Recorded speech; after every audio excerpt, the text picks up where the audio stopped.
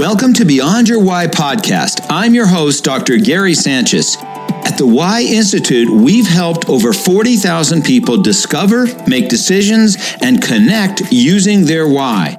This show will be much more powerful for you once you know your own why. So head over to whyinstitute.com and discover your why. Today, you're going to meet one of the leaders who've discovered their why with us and is going to share their story and the powerful lessons they've learned.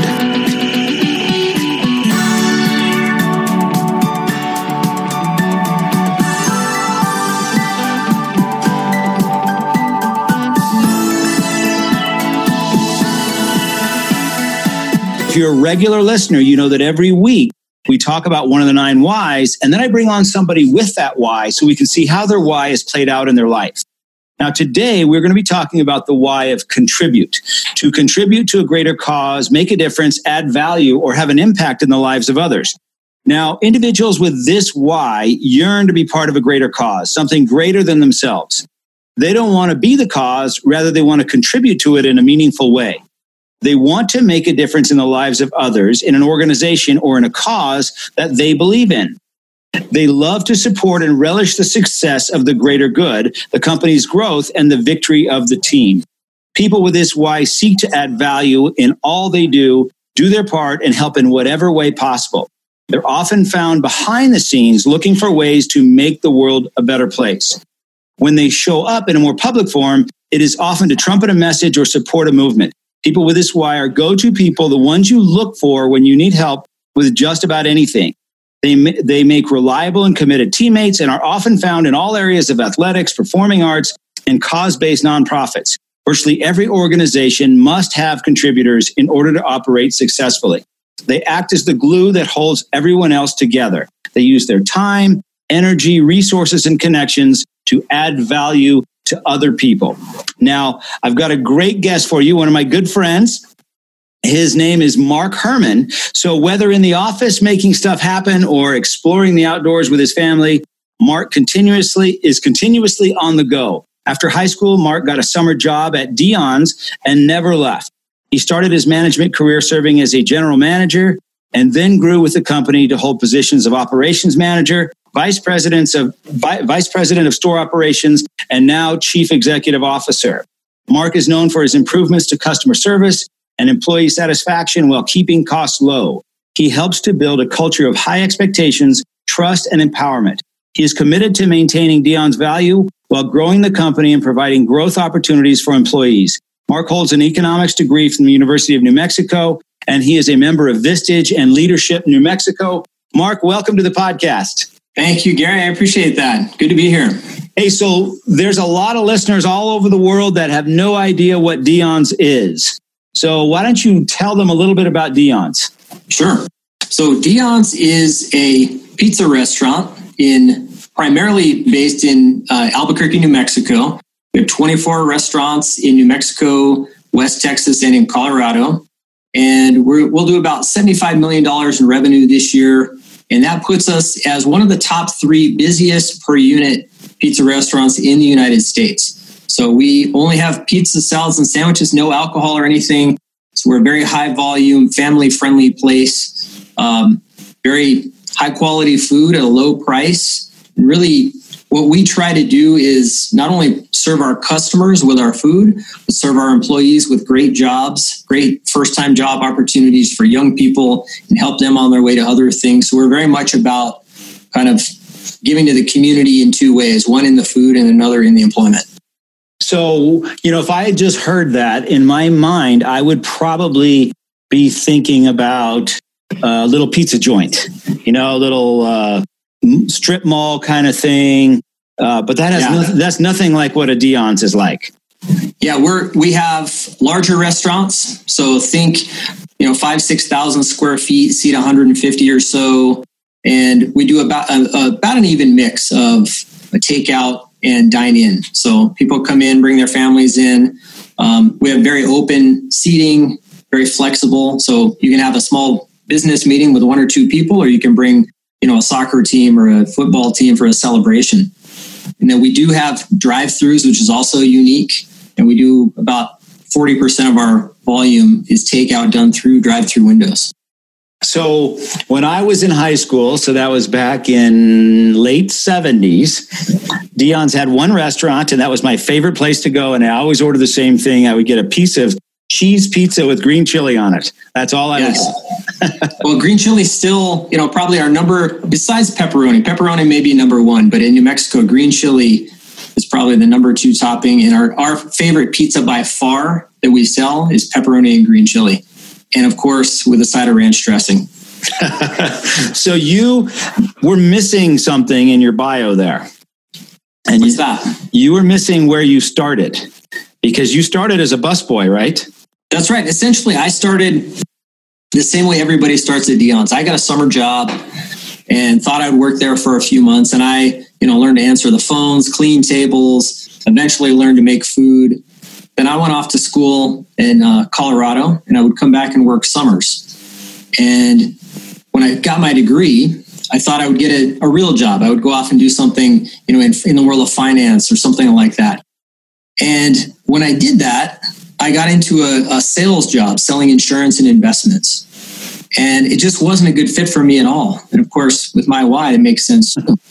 So I ended up going back to work at Dion's while I thought I'd figure out what I wanted to do with my life. And it turned out that the two guys that founded the company saw something in me, and they gave me an opportunity and said, "Hey, we want you to manage a store for us." And well, I thought I would do that for a year. What I learned during that year is that I could make a difference in people's lives. I can make a difference with young people. I would, spend extra time with my employees, working side by side, asking how they were doing in school, how their home life was. And I would make these connections with people. And what I got back from that were employees who were really motivated, really dedicated. And so consequently, my restaurant performed really well. So I got, accolades for that. And that's really what got me tied into what I do every day. So from an outsider's perspective, it seems like the employees at Dion's love what they're doing. You go into some restaurants and they look miserable, and you could tell they can't wait to get out of there, and they're just scruffy and, not well. It's just not, you can just tell they're not happy with what they're doing. But if you go into an In-N-Out burger, if you go into a Chick-fil-A, they have a different look and feel to them, which is what I see in Dion's as well. Yeah, that's those are great models for what we try to do. So part of it is who we hire. We tend to hire outgoing young people. Sometimes companies will go and find the young person who's at home with nothing to do but play video games. What we found is, let's go hire the motivated ones. Now, the motivated ones are busy with, band or sports or other things, and they also want to work. So we work around their schedules to get those highly motivated young people. And once you get them in an environment where you trust them, where you believe in them, and you treat them as adults, they blossom. Wow. And so you started back in the 80s, right? Right. I started in 1987. 1987. Did you have any idea you'd still be with Dion's? No, not at all. Back in 1987, I had just seen the first edition of the movie Wall Street. And I wanted to be that guy. I wanted to be the guy out, making all the money, doing the big deals. And of course, that kind of salesmanship's not at all who I am or what I would be good at. No. So what did your parents think when you said, Mom, Dad, I just got done with, I'm leaving school and finishing and going to be working, running a pizza joint? They thought I was crazy. They thought, wait a minute, we wanted you to, go to law school or go to medical school or do something, like you were supposed to do for Mom and Dad. They didn't get it. Yeah, because you went to the Albuquerque Academy, right, which is a prep school, college prep school. Right. Which is where I went. My parents worked very hard. My dad was an engineer and drove a 1972 Volkswagen Beetle, saved as much as he could to make sure that me and my brother and sister could go to a private school. So I think their idea of, hey, wait, we sacrificed all that and you're just going to run a restaurant. That didn't line up for them. But they've over the years now they've changed their tune some. Yeah. How long did it take you to get from coming back after college to get to CEO? Well, it was a long journey, but I also along that way had a lot of opportunities. So, when I started managing a store, essentially was January of '92, and became CEO at the end of 2013. So it's quite a long time in between there. But I also had the opportunity to manage one store, manage a group of stores, learn about how to manage HR, how to manage marketing, finance and accounting. So it was kind of this continuous movement and learning opportunity along the way that got me here. So you had two guys that started it and they were involved. When did they start it? And then when did they turn it over to you? And what was that like? Take us through that day where they said, okay, Mark, this is your baby now, or however that went. Yeah. So that process, they started the two guys, John Patton and Bill Scott, had moved to Albuquerque from Michigan, and they started Dion's originally with the idea of it being a Greek restaurant.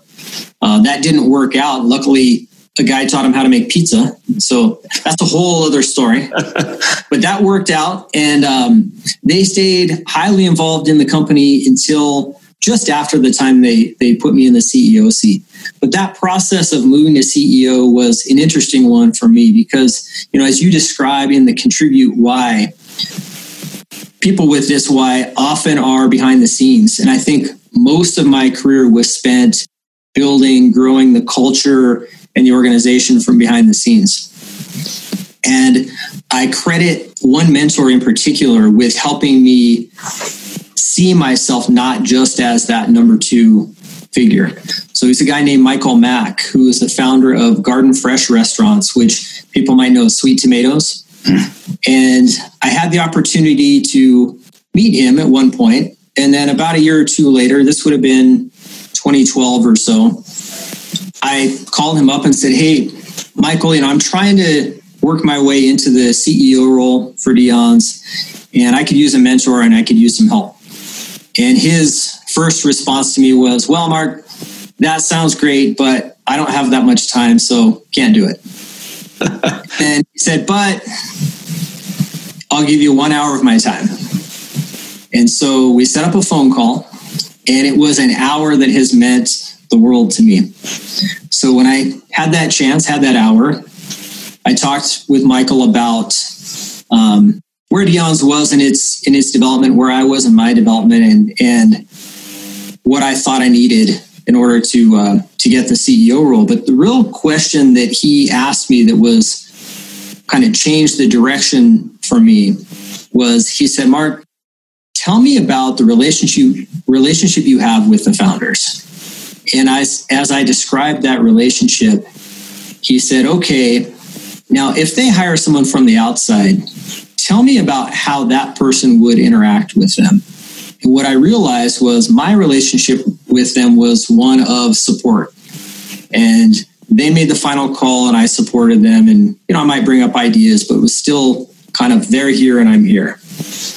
And when he had me describe the difference in relationship to someone who might come in and really become the next leader, it was, hey, we're equals. And it was that time that the light bulb went on and said, I've got to change how I interact with these guys. I've got to stop seeing myself as someone who carries out the marching orders of the company, but someone who really is involved in the planning, the leading, and the direction that the company is moving in. And from that point forward, I really focused on, one, going to the founders and saying, look, I want to be the next CEO. If you have things you want me to do, tell me what to do, but that's my plan. And from that day forward, I worked hard at it. And I think both of the founders would tell you today that in those that last year and a half, 2 years, they saw the shift. And when it was time to do an investment finance deal, they said, you are the natural choice. We not only trusted, but we thought was ready to take it on. So you said the first step was, I want it. Decide you want it. Where did you? What was the next step from there? Take us through the steps that you went through mentally. One, you went to them and say, guys, I want this. Yes, I want it. So the first thing, first question there is, hey, if you think I'm missing a part of that, tell me what that is so I can work on it. And they said, well, we would ask you to work even more on your command of the finances. So that was my one kind of takeaway from them. The second piece was working with the team around me and helping them understand that I was shifting into the role of kind of chief decision maker. And again, that was one more born out of my own, how I dealt with things, than it was people giving me permission to do it. I just started leading differently. I started to make more decisions without talking to the founders, doing more on my own. I brought in a couple new pieces to how we manage people on our team. One was a top grading, how we look at evaluating our talent and making sure we're having honest conversations with people to upgrade the quality of people we had in our management at the time. Just taking bigger risks, I guess, is probably the best way to say it. I want it. What do I need? Take more risks. Yeah. If someone were to ask me to describe you, I would say, man, what a nice guy. Just the nicest guy you could meet. And I'm sure you get described, yes. A lot of people describe you that way. Absolutely. Which, you hear nice guys finish last, right? Right. And maybe for a time it felt that way. And so so you've gone from nice guys finish last to nice guys finish first. That's right. And I think it can work that way too. I'm sorry. Yeah, that can work. And what do you attribute it to? That 1 hour or other things? That's probably attributable to a lot of things. I think, from the very early days of John and Bill believing in me, because I think I was looking for that in my life. And that might be something that those of us with a Contribute Why look for is, hey, when other people believe in me, it just energizes me. Mm-hmm. But growing as a person, going through some things, in the work life and in the personal life that just helped me see, I don't need other people to believe in me. Really, if I have that belief in myself, I can really take on a lot more. Is there a turning moment where you learn that? Is there a specific point where you can say, that's when it switched for you? I think there have been a number of moments for me like that. I led our one failed. The only time Dion's has opened a store and had it fail and close was in Salt Lake City, Utah, and I led that. That's comforting project. So you learn a piece there, and you realize, hey, something can break, and I can move past that. I think going through my own process of marriage and divorce, from a personal life standpoint, when you get through something like that and realize, hey, this isn't what I had pictured, but I came out the other side of it. I'm a smarter person for it. I'm a more compassionate person for it. I'm a better person for it. That gives me the strength to go forward and say, yeah, I can be in a position now where I'm going to call the shots, and sometimes I'm going to get them right. Sometimes I'm going to get them wrong. But as long as we're doing things with good intention and taking care of people, it's going to work out. We're taking a quick break to give you a chance to find clarity in your life instead of just listening. Ready to put an end to your frustration?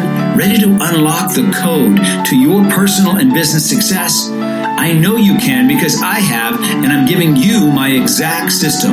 It's time for you to discover your why, how, and what. Head over to whyinstitute.com and get started. Let's get back to the show. As you mentioned, and I talked about at the beginning, people with the why of Contribute often feel like they should be in the background helping others do better. But when you put somebody with the why of Contribute in a leadership role, they do extremely well. The most successful person I've ever worked with, both financially as well as relationship-wise, has the why of Contribute. And why do you think that why is so beneficial for leadership? I think for me, the advantage it gives me is I love getting participation from my team because I want to contribute to them as individuals and also have them contribute to the organization. I spend a lot of time getting their input So when we make a decision, when I make a decision, generally the team has had a chance to get involved.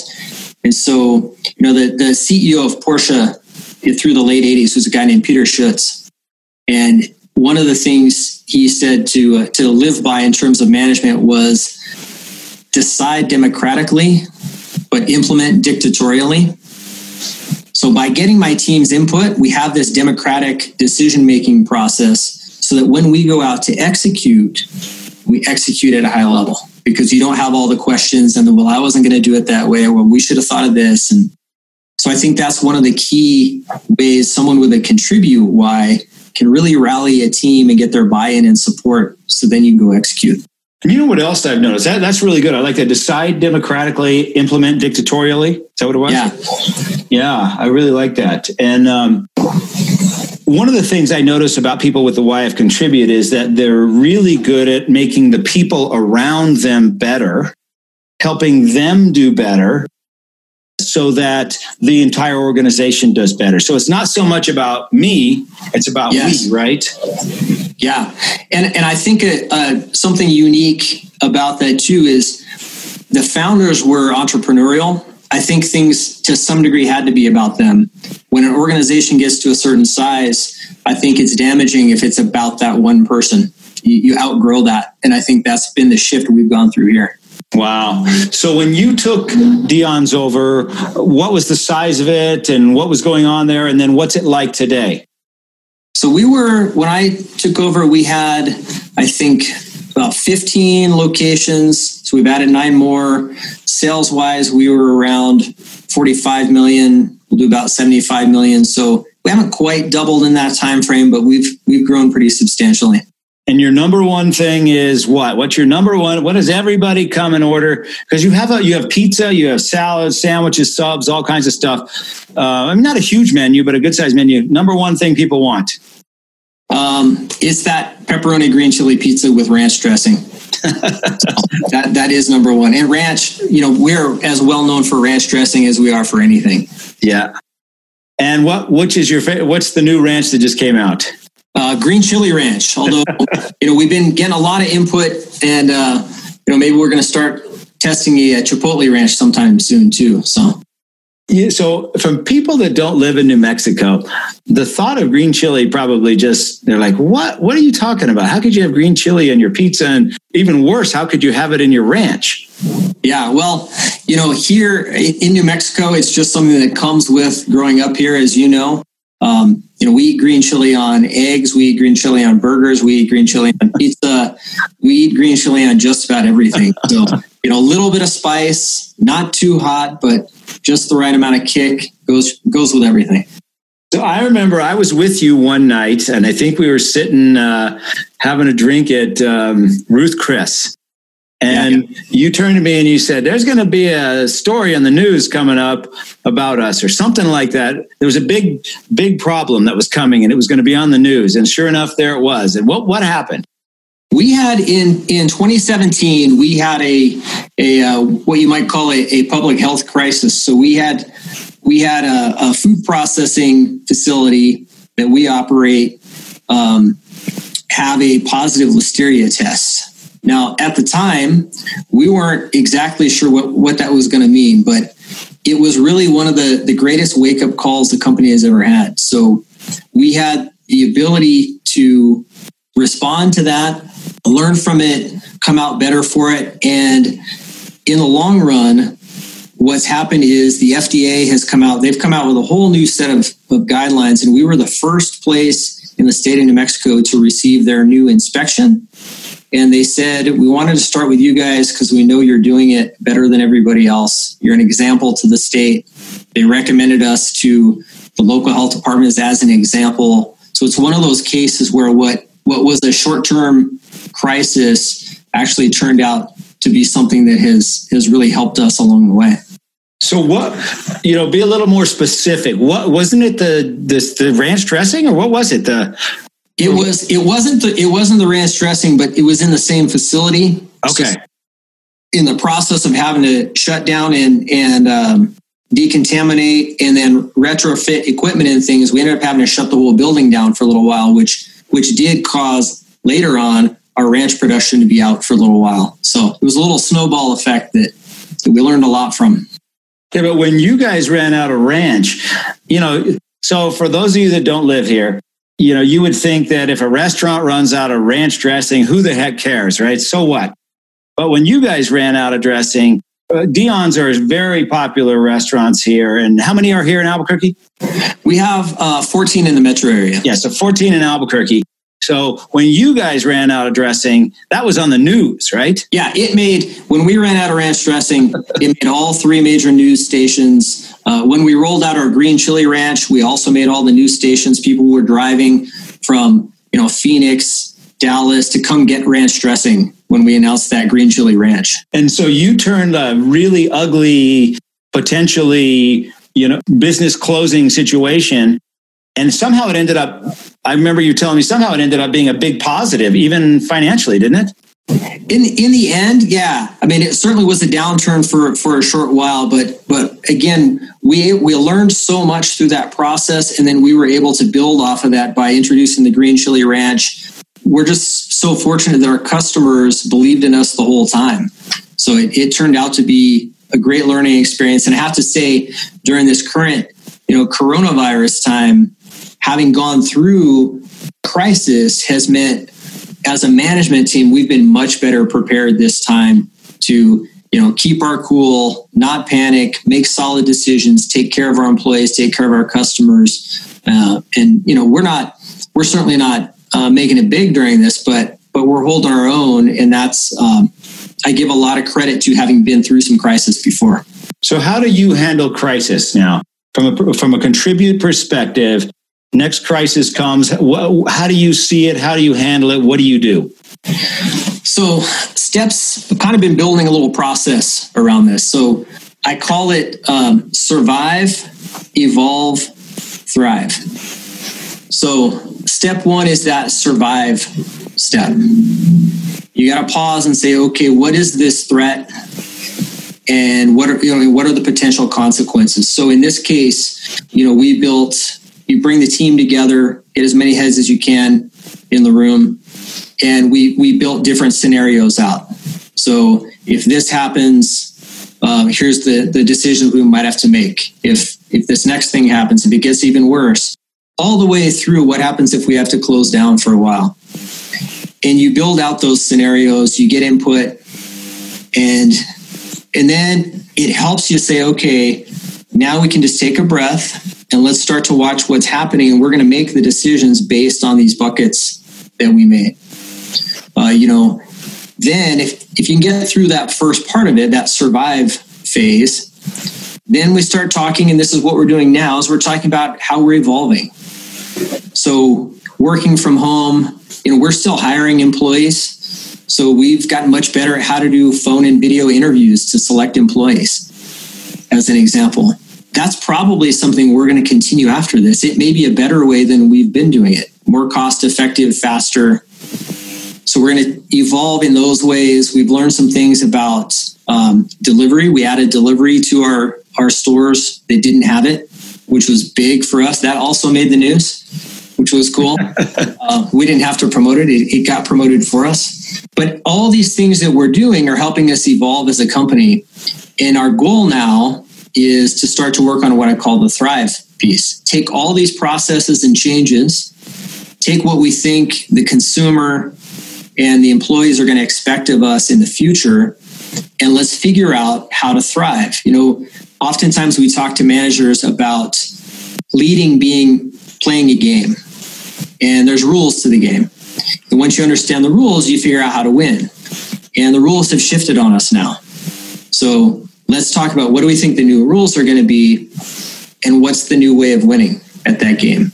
And so that's the thrive piece for us. So we're already talking about opportunities that may come our way, or new challenges, all those things we can do to thrive once this thing is over. Wow. Yeah. I didn't even know you had those 3 steps. I just was curious as to how you handle that. Because when we were together and it looked like it was going to be this big to do and a big, on the news and everybody knows, people are talking about it. You were as calm as you could be. It wasn't like you were freaked out or ready to jump off a cliff or anything like that. You were just very calm about it. Hey, something's going to come up in the news here in the next few minutes.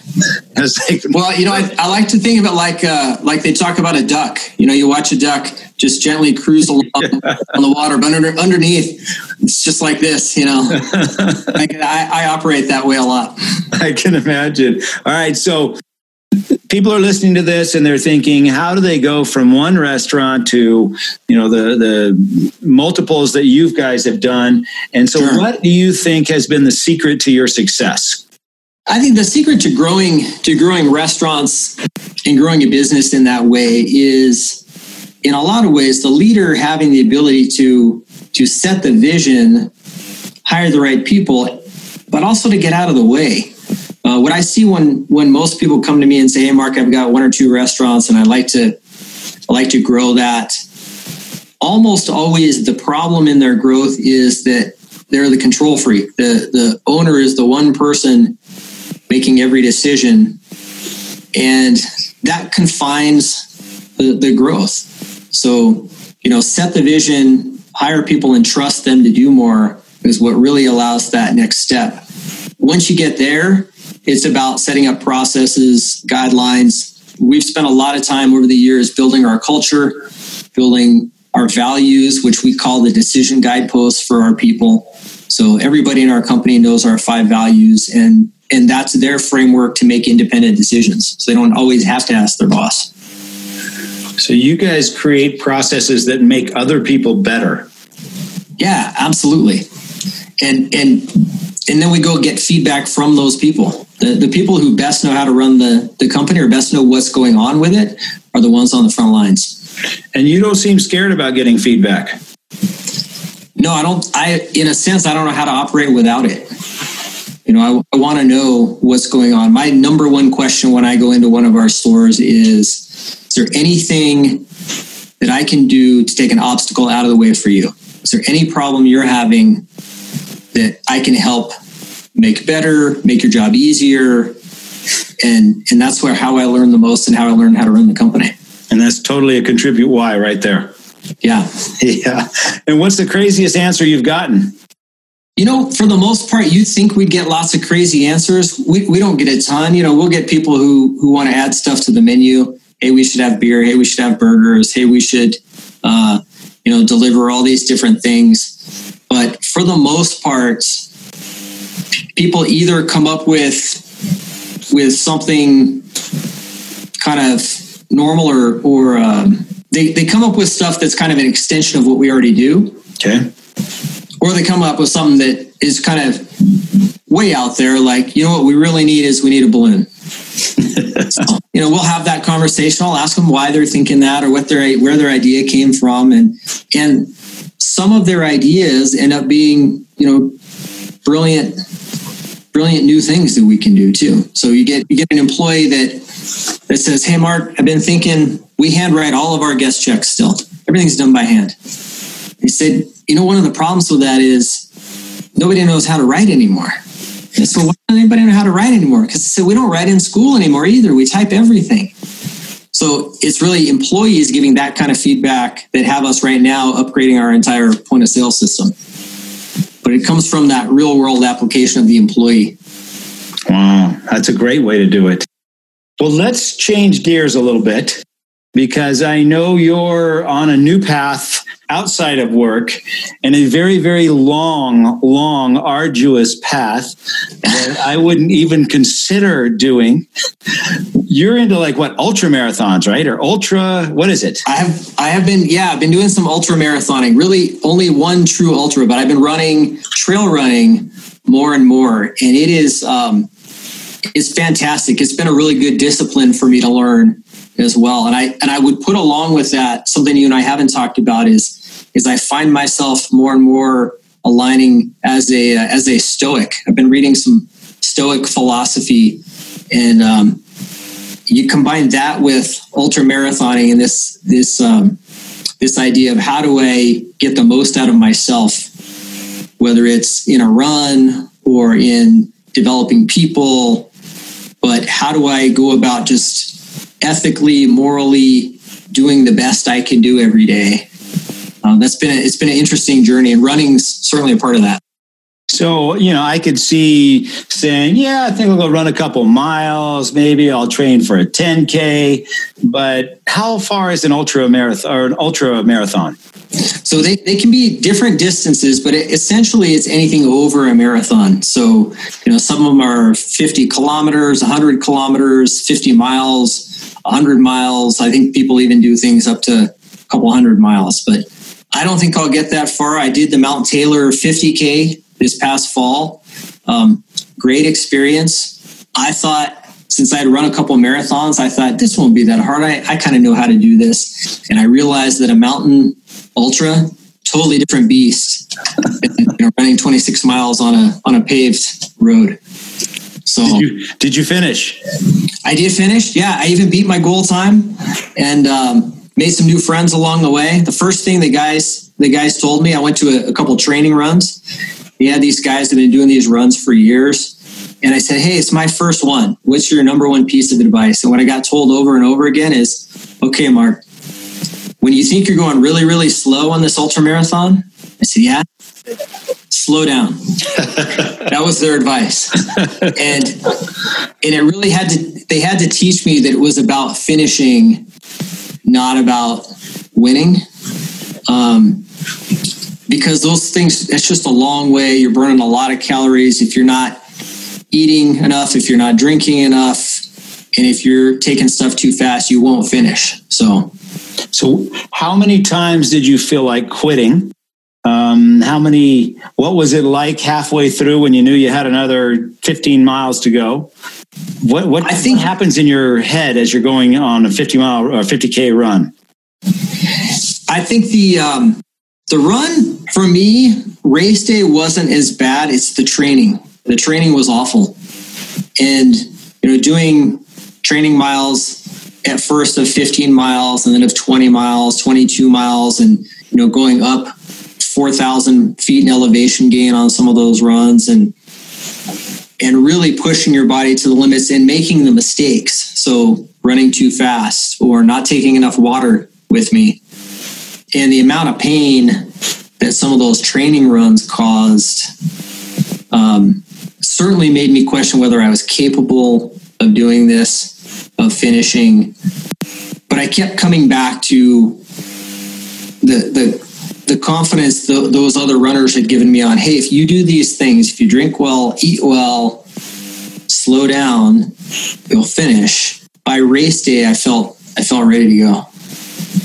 So I remember walking through a training run, walking home after a training run, and I got into my house and I just run 17 miles and my legs hurt more than they've ever hurt in my entire life. So bad that I just laid down on the cement outside my house for about 30 minutes and I couldn't move.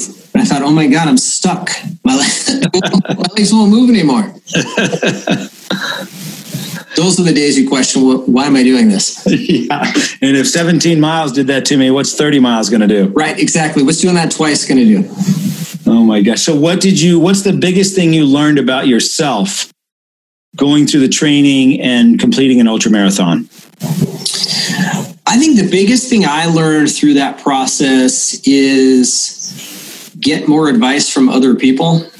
I often, while I'm a contributor in general, when I take on a task, I often have the feeling that I've got to do it for the team or I've got to take care of it myself. So I learned better to ask for help for myself. Because ask for help for somebody that's already been there. Yeah, exactly. Do you think it's what part of leadership, of doing well, do you believe is self-awareness? Well, I think there's beyond any kind of innovation, unless I come up with the greatest new idea, I think almost all of it is self-awareness and self-development related. Every job I've had along the way, every opportunity I've had, it's that learning, that figuring out how to do it better. It's all been about self-awareness. So you got to know where you're starting in order to know where to go. How important is it to know your why during all that? The why it's great to know, because the why has given me a basis for understanding how I do best and understanding how I interact with people, being able to explain it to my team. Hey, this is my why. It's contribute. I'm going to use this very participative style of leadership. That's helped them join the cause also. And it has spread throughout our culture as well. So we have a very participative culture, and it really comes from my why. And being able to name it means I can teach it to people. When you can teach it to people, then they can go out and work on it too. That's awesome. I couldn't say that any better. And I'm sure they see it in you, and now they know what it is. Yeah, exactly. So they can ask me questions, or they can even occasionally push me on it too. Hey, I know you want to contribute, but we could really use you to just name it right now. Hey, good feedback. Here's what I want. Thanks for the feedback. Thanks for sharing. Right. Exactly. Well, Mark, man, thank you so much for being here. I know you're busy. I know you got lots and lots going on over there, and you probably need to go out for a training run here any minute as well. Exactly. I appreciate you taking an hour and spending it with us and sharing a lot of the lessons that you've learned and how you can contribute in the way that you do, because everybody sees it and feels it, and it comes through in your stores. Thank you. I appreciate that. And thank you for the opportunity. And I appreciate how you have helped me discover my why and be able to use it more effectively. So great to be on, and hope to be able to do more in the future. Sounds great. We'll go grab a beer soon. All right. Thanks, Gary. Thanks, Mark. Thanks for listening to today's show. But before you go, let me ask you a question. Would you like all of your communication to be easier and more productive? Take the essential first step to clarity now at whyinstitute.com. I'll catch you on the next episode.